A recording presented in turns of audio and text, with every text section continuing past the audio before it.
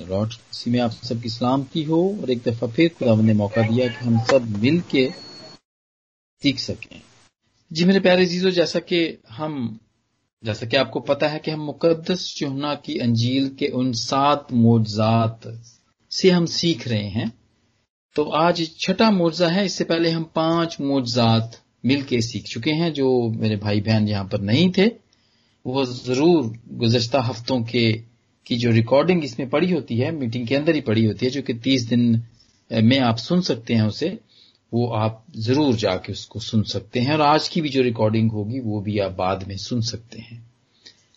तो ये आज छठा मोजज़ा है और ये छठा मोजज़ा है कि यीशु एक जन्म के अंधे को शिफा देता है। मेरे अजीजों, मुकद्दस यूहन्ना हमें बताते हैं कि खुदावंद यीशु क्या है, वो कौन थे और वो किस लिए जमीन के ऊपर आए। और खुदावंद यीशु जो कि मोजज़े करते थे और उन्होंने मोजज़े किए, ये हम सब के लिए और उस वक्त के लोगों के लिए निशान थे। हमने इन निशानात पे भी गौर किया था जब हमने पहली दफा और दूसरी दफा मोजों को सीखा था। पहले और दूसरे और तीसरे मोजज़े में मैंने निशानात का जिक्र किया था कि ये निशानात हैं जो हमें बताते हैं कि खुदावंद ही खुदा है और वो इस जमीन के ऊपर ये बताने के लिए आया था कि जिसका वादा किया गया था, जिसने आना था, जिसके बारे में पेशन गोइयां हुई थी, वो मैं ही हूं। और अपना वो सारा सैल्वेशन का काम, निजात का काम, कुर्बानी का काम करने के लिए वो इस जमीन के ऊपर आए और इन मोजज़ात के जरिए से, यानी इन निशानात के जरिए से वो हमें बताते रहे, उस वक्त के लोगों को बताते रहे। और आज पाक कलाम के वसीले से वो हम सबको भी बताते हैं कि मैं ही वो हूं जो आने वाला था। जी मेरे प्यारे अजीजों, मुकद्दस यूहन्ना हमें यीशु की इलाही कुदरत यानी कि डिवाइन पावर के बारे में बताते हैं।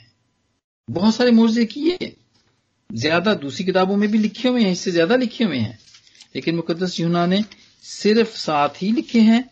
और इस बात का इकरार उसने किया है मुकद्दस यूहन्ना की अंजील उसका 20वां बाब और उसकी 30वीं आयत में कि और भी मोजज़ात थे और यीशु ने और भी बहुत से मोजज़े शागिर्दों के सामने दिखाए जो इस किताब में लिखे नहीं गए, लेकिन ये इसलिए लिखे गए कि तुम ईमान लाओ कि यीशु ही खुदा का बेटा मसीह है और ईमान लाकर उसके नाम से जिंदगी पाओ। ले आए, ये मोजज़े इसलिए यहां पे लिखे गए हैं कि हम ईमान लाएं और उसके बाद फिर हम जिंदगी पाएं। जी मेरे अजीजों, ये मकसद है मोजज़ात का। जब वो खुदावंद इस जमीन के ऊपर आए और फिर उसके बाद पाक कलाम में लिख दिए गए, और वो मोजज़ात जो हमारी जिंदगी में होते रहते हैं वो इसलिए होते रहते हैं ताकि हम ईमान लाएं और जिंदगी पाएं। तो ये जन्म के अंधे को शिफा देने का मोजज़ा है जो कि छठा मोजज़ा है। और हम देखते हैं कि ये सिर्फ पुराने अहदनामे के अंदर हम देखते हैं कि बहुत ज्यादा मोजज़ात नहीं हुए थे। तो खास तौर पे सिर्फ 3 लोग थे जो कि जिंदा हुए थे, जो कि एक एलिया बेवा के बेटे को जिंदा करता है और फिर एलीशा भी एक शौनूमी औरत के बेटे को जिंदा करते हैं, और फिर एक और मुर्दा भी जिंदा हो जाता है जब लोग एक कब्र में एक मुर्दे को डालते हैं तो उनको पता नहीं होता कि ये एलीशा की कब्र है। तो जैसे ही वो उसकी लाश जो है वो एलीशा की हड्डियों से टकराती है तो वो जिंदा हो जाता है। और इसके अलावा और भी, नोमान कोड़ी है जैसे, वो ठीक होता है। हिजकिया बादशाह है, वो ठीक होता है। और इसके अलावा भी और चंद मोजज़ात, लेकिन वो इस तेज रफ्तारी से और इस तसलसल से नहीं हुए जो कि हमें अनाजील के अंदर मिलते हैं। और इसका मकसद क्या था? पहले वो ही खुदा तो वही है जो पहले पुराने अहदनामे के अंदर है, लेकिन अब वो जमीन के ऊपर था, वो जमीन पे आ गया था और वो आके अपने बारे में बताता है कि मैं आ गया हूं, मैं हूं ये, और ताकि ये निशानात वो दिखाया करता था ताकि लोगों को पता चल सके कि वो मैं हूं। जैसे कि यूहन्ना के 8वें बाब की पहली आयत में लिखा कि मैं, उसने बताया कि मैं हूं। और इसके अलावा और भी 7 क्लेम जो खुदावंद करते हैं, जो कि मुकद्दस यूहन्ना ने लिखे हैं इस इंजील के अंदर। 7 क्लेम अपने बारे में वो बताते हैं कि जिंदगी की रोटी मैं हूं। ये हम सीख चुके हैं। मुकद्दस यूहन्ना की इंजील 6 बाब 35 आयत। और उसके बाद फिर उन्होंने कहा कि दुनिया का नूर मैं हूं। यूहन्ना का 8वां बाब 12वीं आयत, दरवाजा मैं हूं, चरवाहा मैं हूं, क़यामत और जिंदगी मैं हूं, राह, हक और जिंदगी मैं हूं, और अंगूर का हकीकी दरख्त मैं हूं। जैसे मुकद्दस यूहन्ना ने 7 मोजज़ात इस अपनी अंजील में लिखे हैं, इसी तरह उसने 7 क्लेम्स भी लिखे जो कि खुदावंद यीशु मसीह ने उस वक्त किए, मैं हूं के क्लेम किए। और खुदावंद जब जमीन के ऊपर आए और जो सिलसिला मोजज़ात का शुरू हुआ, वो ये बताने के लिए था कि जो आसमान के ऊपर था वो जमीन के ऊपर आ गया है और वो ही है। और उन्होंने अपने बारे में बताया कि ये मैं ही हूं जो ऊपर था पहले, और अब मैं नीचे जमीन पे आ गया हूं मैं। और मोजज़ात हुए थे और मोजज़ात के बारे में लिखा था, पुराने हदामे में लिखा था। यशायाह के 42वां बाब और उसकी 7वीं आयत में खुदावंद का खादम यशायाह कहता है कि खुदावंद यीशु मसीह के बारे में कहता है कि वो खुदावंद का खादिम होगा और वो अंधों की आंखें खोलेगा और असीरों को कैद से निकालेगा, और उनको जो अंधेरे में हैं और जो कैद खाने में हैं वो उनको छुड़ाएगा। जैसा कि मैंने आपको पहले भी कहा कि he is the light of the world. जब तक मैं दुनिया में हूं, मैं दुनिया का नूर हूं। यूहन्ना का 5वां बाब के अंदर ये बात लिखी हुई है। जी मेरे अजीजों, हम इस मोर्जे से पहली बात तो ये सीखते हैं कि जमीन के ऊपर खुदावंद के आने का मकसद अपनी पहचान करवाना था, और इन मोजज़ात के जरिए से, निशानात के जरिए से वो अपनी पहचान करवाते हैं। और इस मोर्जे से हम क्या सीख सकते हैं?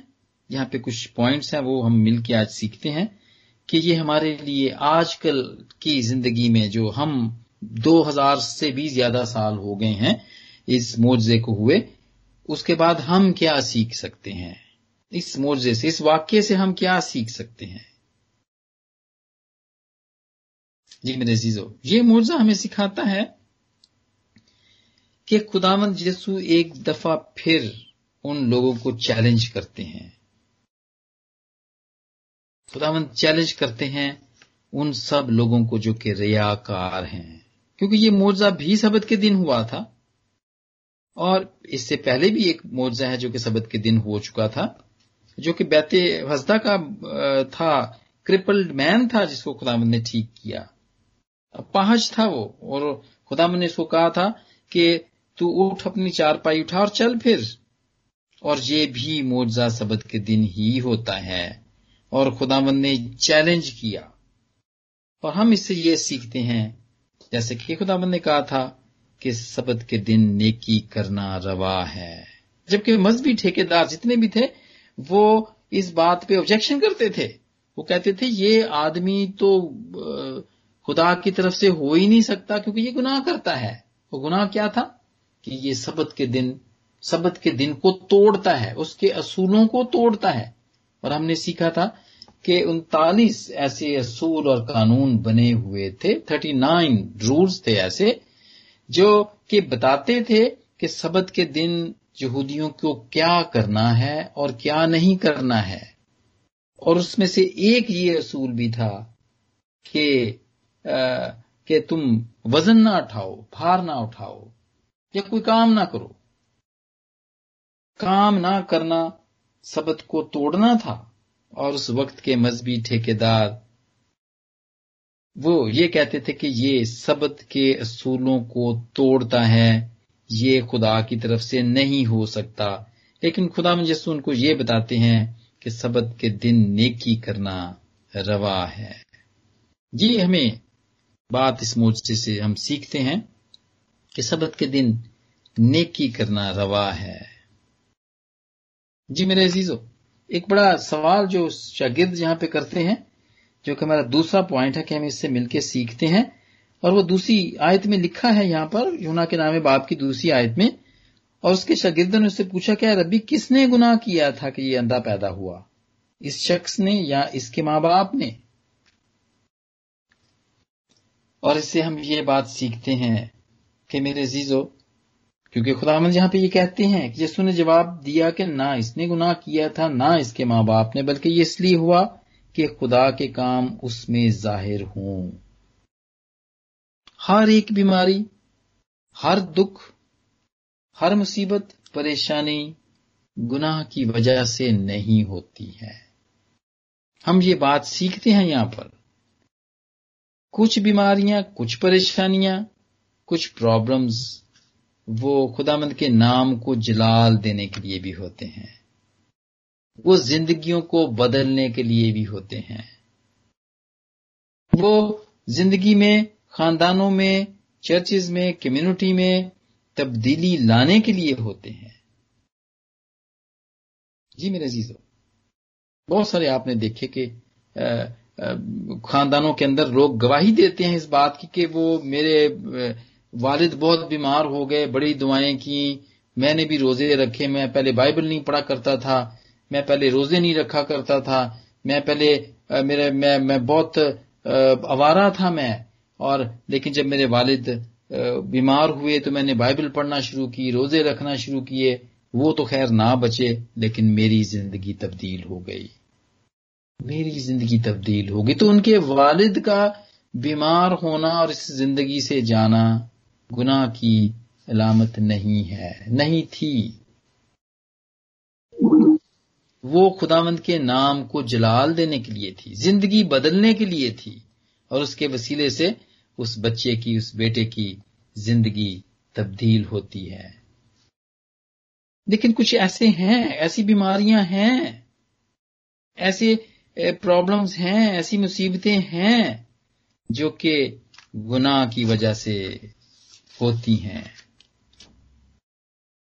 जो कि गुनाह की वजह से होती हैं।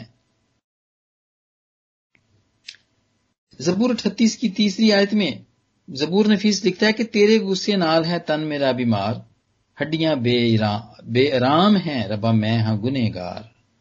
और इसी तरह जब हमने पहले ये मौजज़े का सीखा था जो कि बैत हसदा का बीमार था, यूहन्ना के 5वें बाब की 14वीं आयत में, तो खुदावंद ने उसको कहा था, खुदावंद ने जब वो ठीक हो गया था तो यीशु उसको बाद में मिले और उसने उसको कहा कि तू अब तंदुरुस्त हो गया है, फिर गुनाह ना करना।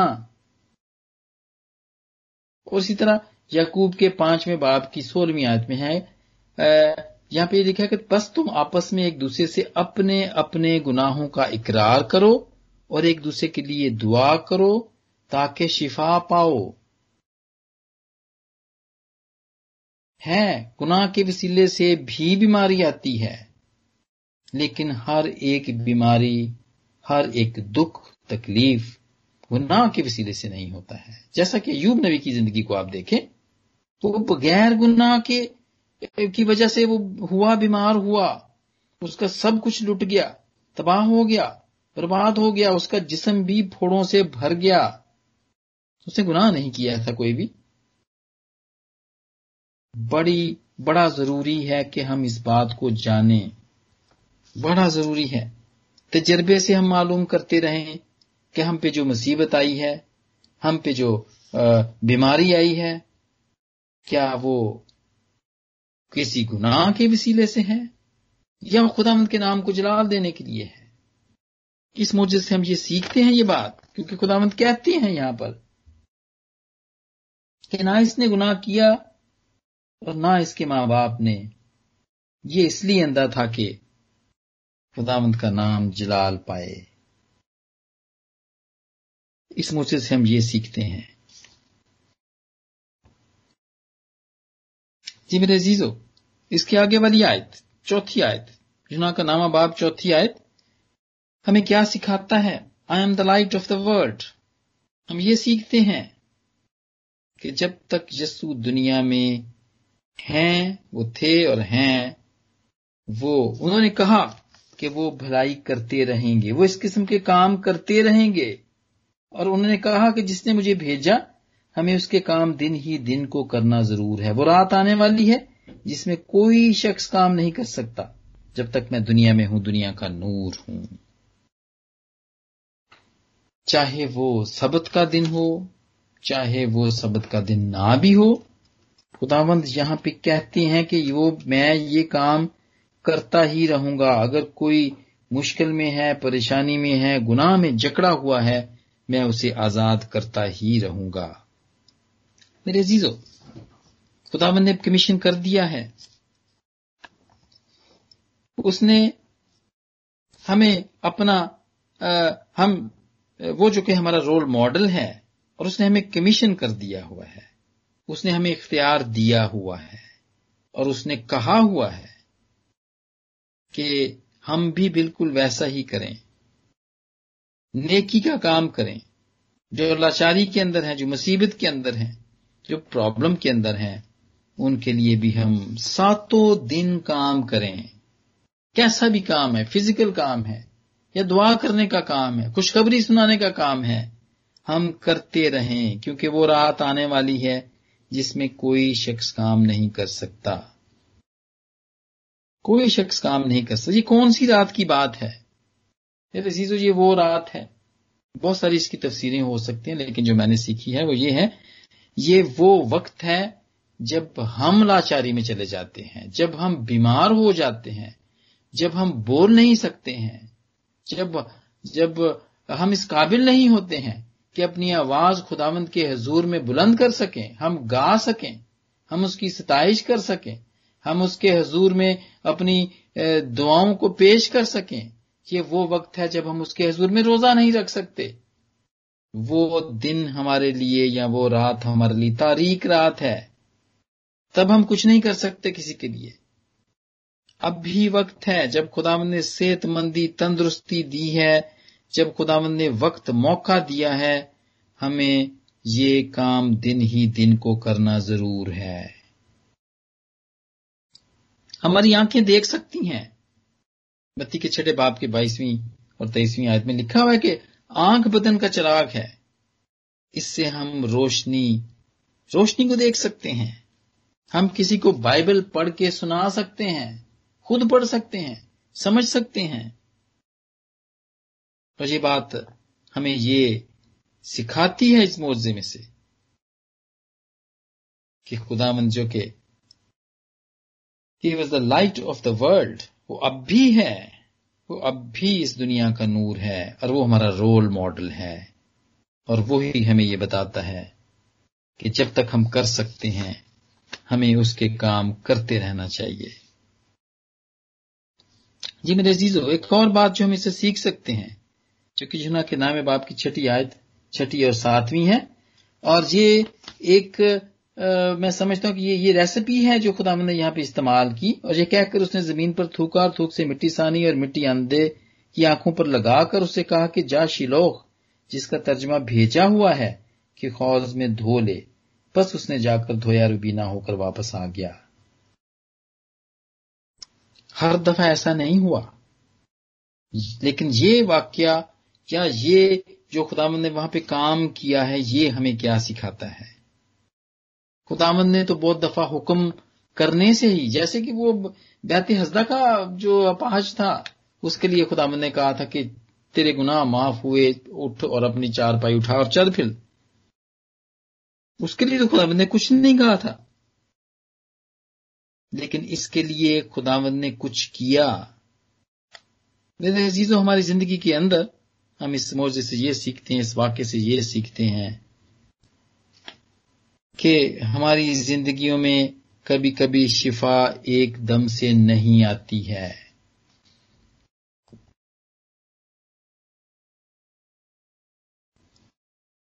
खुदावंद की मर्जी है, उसकी ख्वाहिश है, उसकी मर्जी है एकदम से नहीं आती है शिफा। और यही नहीं, इससे पहले भी हम देखते हैं कि खुदावंद ने एक बहरा और एक गूंगा था, उसके कान में अपनी दोनों उंगलियां डाली। मरकज के 7वें बाब की 33वीं आयत में है। और वो बोलने भी लग पड़ा, उसकी जबान की गिरा भी खुल गई और वो सुनना भी शुरू हो गया। और इससे पहले हम ये भी देखते हैं कि खुदावंद के शागिर्दों ने तेल मल कर लोगों को शिफा दी। हम इसका जिक्र भी मरकज के 6 बाब में देखते हैं। कोड़ियों को इस वक्त शिफा नहीं दी। उनको कहा कि जाओ, 10 कोड़ी थे, और उनको कहा कि जाओ और अपने तय जाकर काहिनों को दिखाओ। और वो जाते जाते ही वो ठीक हो गए थे। खुदावंद हमें कुछ करने के लिए, कभी कभी हमें खुदावंद कुछ करने के लिए कहते हैं, शिफा पाने के लिए खुदावंद हमें कुछ करने के लिए कहते हैं। ओबे, वो चाहता है कि हम ओबीडिएंट हों, तो ही हमें शिफा मिलेगी। वो वफादारी देखना चाहता है हम पे। वो चाहता है कि हम कितने वफादार हैं, और वो हमें यहां पर मॉडल देते हैं। इस अंधे को भी वो यही कहते हैं। तो जब उसकी आंखों पर मिट्टी को सान के लगाते हैं और कहते हैं कि जाके शिलोह के हौज में धो ले, और वो वैसा ही करता है। अगर वो वैसा ना करता तो ठीक नहीं हो सकता था, क्योंकि वो हुक्म अदूली होती फिर। लेकिन वो गया, उसने इस बात पे यकीन किया, और वो देखना शुरू हो गया। नौमान कोड़ी के साथ भी यही होता है। खुदा की तरफ से हुक्म मिलता है कि इसको कहो कि जाके यरदन में 7 बार गोते लगा ले, तो ये पाक और साफ हो जाएगा। हालांकि नौमान कोड़ी की बड़ी ख्वाहिश थी कि नबी बाहर निकलेगा, मुझे ऑनर करेगा, मुझ पे हाथ रखेगा, मुझ पे दुआ करेगा और मैं ठीक हो जाऊंगा। लेकिन उसने अंदर से कह दिया कि जाओ, जाके उसको कहो कि जाके वो दरिया यरदन में वो 7 बार गोते लगा ले, तो ठीक हो जाएगा। वो प्रोसेस है मेरे अजीजों, हीलिंग का प्रोसेस है। हमें समझने की जरूरत है ये बात। हर बीमारी का ठीक होने का एक प्रोसेस है। आज अगर आपने दुआ की है अपनी बीमारी के लिए या करवाई है, एकदम से ठीक हो जाए तो खुदा की कुदरत, उसके नाम की तमजीद, तारीफ करें। अगर नहीं तो दिल छोटा मत करें, ओबीडिएंट रहें, दुआ करते रहें, करवाते रहें, और उसके हुक्मों पर अमल करते रहें। हम ये सीखते हैं इस मोज़े से।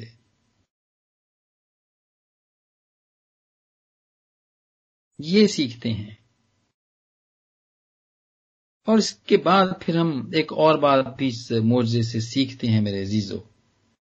जैसा कि मैंने कहा कि बहुत सारी बातें हैं जो हम इससे सीख सकते हैं। जब वो अंधा ठीक हो जाता है और वो अपने घर में जाता है, तो वो खुदा का गवाह बनता है। वो गवाह बनता है। हमने ये बात देखी। 8वीं आयत में लिखा है, पस पड़ोसी और जिन जिन लोगों ने पहले उसको भीख मांगते देखा था, कहने लगे कि क्या ये वो नहीं जो बैठा भीख मांगा करता था? बाज ने कहा ये वही है, औरों ने कहा नहीं, कोई इसका हम शक्ल। उसने कहा मैं वही हूं। बस वो उससे कहने लगे कि फिर तेरी आंखें क्यों कर खुल गई? उसने जवाब दिया कि उस शख्स ने जिसका नाम यस्सु है, मिट्टी सानी और मेरी आंखों पर लगाकर मुझसे कहा शिलोह में जाकर धो ले। बस मैं गया और धोकर बीना हो गया। यस्सु का गवाह बना है। वो यस्सु का गवाह बना है। जब भी हमारी जिंदगी में कोई मुआवजा हो, तो मेरे अजीजों, खुदावंद की इस गवाही को मत रोकें। खुदावंद ने किया है, यस्सु ने किया है। चाहे वो आपके पास्टर की दुआ के वसीले से किया है, गवाही आप यस्सु की ही दें, सिस्टर फिरदौस की ना दें, या मेरी आदिल की ना दें, पास्टर शमाउन की ना दें, यस्सु की गवाही दें। आजकल आप देखें यूट्यूब फेसबुक भरा पड़ा है और वो कहते हैं जी फलां पास्टर ने दुआ की और मैं चंगी हो गई, मैनू औलाद हो गई, मैं नौकरी लग गई, मैनू फलाने पास्टर ने तेल मल के मैनू ठीक कर दिता। गलत है, रॉन्ग है। इस कॉन्सेप्ट को ठीक कर ले मेरे अजीजों। ये मौजज़ा हमें ये बताता है शिफा यीशु देता है, वो ही दे सकता है, आदमी तो नहीं दे सकता। आपके लिए सिफारिश जरूर कर सकता है, हम आपके लिए सिफारिश जरूर कर सकते हैं, हम शिफा नहीं दे सकते, हमारे पास नहीं है शिफा। मत भागे एक पास्टर्स के पीछे, मत उनको पीर बनाएं। खुदावंत हमारा रोल मॉडल है, उससे कहें, वो आपको देगा। और फिर बड़ी अहम एक बात जो कि हम आगे जाके देखते हैं, जिसे हम ये सीखते हैं, जो लोग यानी फक्की और फरीसी जो थे वहां के, आगे हम जाके इसका देखते हैं, वो तफ्तीश करते हैं। आगे 13वीं आयत में इसकी ये पूरा वाक्य काफी लंबा था, मैंने आपको इतना टेक्स्ट पढ़ाया है मैंने, क्योंकि ये लंबा एक वाक्य है और ये 41वीं आयत पर मुश्तमिल है। ये पूरा सारा मौजज़ा वो तफ्तीश करते हैं। उनका तो ये काम था, वो तो यीशु को पहले से उनको पहचान लेना चाहिए था। वो तो तौरेत को पढ़ने वाले थे, उनके पास तो किताब मुकद्दस थी उस वक्त, वो तो जान सकते थे, उनके पास तो सारी नबूवतें थीं, वो तो माहिर थे, वो तो उस बात के हाफिज थे, वो तो एक एक बात को जानते थे, लेकिन वो नहीं जान सके। रूहानी अंधापन हमें ये मौजज़ा बताता है कि रूहानी अंधापन क्या है। और खुदावंद उनसे कहते हैं, और खुदावंद से जब वो सवाल करते हैं, हम आगे जाके देखते हैं कि ये जो अंधा होता है, जब खुदावंद इससे फिर दोबारा मिलते हैं, हम 35वीं आयत में देखते हैं, यूना के नाम बाप की 35वीं आयत में, यीशु ने सुना कि उन्होंने उसे बाहर निकाल दिया और जब उससे मिला तो कहा कि तू खुदा के बेटे पे ईमान लाता है? उसने जवाब में कहा, आए खुदावंद वो कौन है कि मैं उस पर ईमान लाऊं? यीशु ने उससे कहा कि तूने तो उसे देखा है और जो तुझसे बातें करता है वो ही है। उसने कहा, आए खुदावंद मैं ईमान लाता हूं, और उसे सिजदा किया। अंधा था, तौरेत नहीं पढ़ी थी उसके पास कोई भी तौरेत की किताब नहीं थी, क्योंकि वो इस पोजीशन में नहीं था। ये बाइबल मुकद्दस जो आजकल हमारे हर एक के हाथों में है, ये तब नहीं हुआ करती थी हर एक के हाथों में। ये सिर्फ वहां पे हैकल में या फक्कियों फरीसियों के पास हुआ करती थी, वो ही बस उसको पढ़ सकते थे और वो ही लोगों को बता सकते थे। लेकिन वो आंखें ना रखते हुए भी खुदावंद यीशु पर ईमान लाता है, उसे सजदा करता है और उसको मानता है। लेकिन जो फक्की और फरीसी होते हैं, जब वो खुदावंद को कहते हैं, यीशु ने उससे कहा कि मैं दुनिया में अदालत के लिए आया हूं ताकि जो नहीं देखते वो देखें और जो देखते हैं वो अंधे हो जाएं। और जो फरीसी उसके साथ थे, 40वीं आयत में लिखा है, जो फरीसी उसके साथ थे उन्होंने ये बातें सुनकर उससे कहा कि क्या हम अंधे हैं? यीशु ने उससे कहा कि अगर तुम अंधे होते तो गुनहगार ना ठहरते, मगर अब कहते हो कि हम देखते हैं, बस तुम्हारा गुनाह कायम रहता है। ये बात हमें रूहानी अंधेपन के बारे में बताती है। देखते हैं हम हमारी जिंदगियों के अंदर, हमारे खानदानों में, हमारे ग्रुप्स के अंदर, कलीसियाओं के अंदर खुदावंद के काम होते हैं और हम उससे नहीं पहचान सकते, नहीं देख सकते। रूहानी अंधापन है मेरे अजीजों, जो कि उस वक्त भी था। वो लोग जो कि खुदावंद के पाक कलाम के माहिर थे, उन्होंने खुदावंद को ना पहचाना, नहीं जानते थे वो खुदावंद को। उनके सामने खुदावंद सारे काम किया करते थे और जान के किया करते थे ताकि वो भी जाने, लेकिन वो रद्द करते थे, वो खुदावंद को रद्द करते थे। और इस अंधे को जो कि अंधा था, और इसलिए खुदावंद ने कहा था कि ये इसलिए अंधा है, ये इसलिए अंधा पैदा हुआ है कि खुदावंद के नाम को जलाल मिले, कि खुदावंद का काम उसमें जाहिर हो। ये इसलिए अंधा पैदा हुआ था। खुदावंद का काम और नाम उसकी जिंदगी में जाहिर हो, वो जाहिर हो ताकि दूसरे लोग जाने। लेकिन फकीरों और फरीसियों ने इस बात को नहीं जाना। मेरे अजीजों, अंधापन आज भी हमारी जिंदगियों के अंदर है, आज भी हमारी रूहानी जिंदगियों में ये है। हर ग्रुप के अंदर दो तरह के लोग होते हैं मेरे अजीजों, खानदानों में भी होते हैं, अंडरस्टैंडिंग वाले लोग भी होते हैं, और कुछ लोग होते हैं जिनकी एक दूसरे से बनती भी नहीं है। इसी तरह हमारे भी कम्युनिटी के अंदर, हमारे ग्रुप में, चर्च में, इसी तरह के दो तरह के लोग होते हैं ये। और वही जो बात मैंने पहले की कि आंखों से तो देखते हैं लेकिन रूहानी तौर पर ब्लाइंड होते हैं। समझते हैं कि मैंने मेहनत की है, ये मेरी मेहनत से मैंने गाड़ी ले ली है, मैं अपनी मेहनत से मैंने ये घर ले लिया है, मैं ये बिल्डिंग खड़ी कर ली है अपनी मेहनत से। और वो खुदावंद की कुदरत को नहीं जानते हैं। अंधापन है ये। और कुछ लोग आंखों से देखते हैं और खुदा के काम को भी जानते हैं, खुदावंद का शुक्र करते रहते हैं, खुदावंद का शुक्र करते रहते हैं। और खुदावंद के कलाम में ये लिखा गया कि तुम मेरे कलाम पर कायम रहोगे तो हकीकत में मेरे शागिर्द ठहरोगे और सच्चाई से वाकिफ होगे और सच्चाई तुमको आजाद करेगी। यूहन्ना के 8वें बाब की 31वीं आयत में ये लिखा हुआ है। कलाम पर रहने से, उसके कलाम पर कायम रहने से हम सच्चाई से वाकिफ होते हैं, क्योंकि वो सच्चाई है। ही इज ट्रुथ, वो है राह, हक और जिंदगी। हक वो है। अगर तुम मेरे कलाम पर कायम रहोगे, मोहब्बत करोगे, फिर प्यार करोगे, फिर ईमान लाओगे और खुदा के साथ ईमानदारी के साथ चलेंगे, ये सब करेंगे हम। ये और ये वही लोग करते हैं जो कि रूहानी तौर पर बीना होते हैं, जो रूहानी तौर पर देख सकते हैं, जिस्मानी भी तौर पर देख सकते हैं, रूहानी तौर पर भी देख सकते हैं। मेरे अजीजों, बड़ा जरूरी है। खुदावंद ने तो कह दिया कि दुनिया का नूर मैं हूं, जो मेरी पैरवी करेगा वो अंधेरे में ना चलेगा बल्कि जिंदगी का नूर पाएगा। यूहन्ना के 8वें बाब की 16वीं आयत में है। खुदावंद ने हमें देखने की सलाहियत दी है। अब ये हमारा काम है कि हम रूहानी तौर पर भी बीने हो जाएं। ये काम उसने हमारे ज़िम्मे लगा दिया है। हमने अपने अंदर की आंखों को खोलना है। कैसे खोलना है?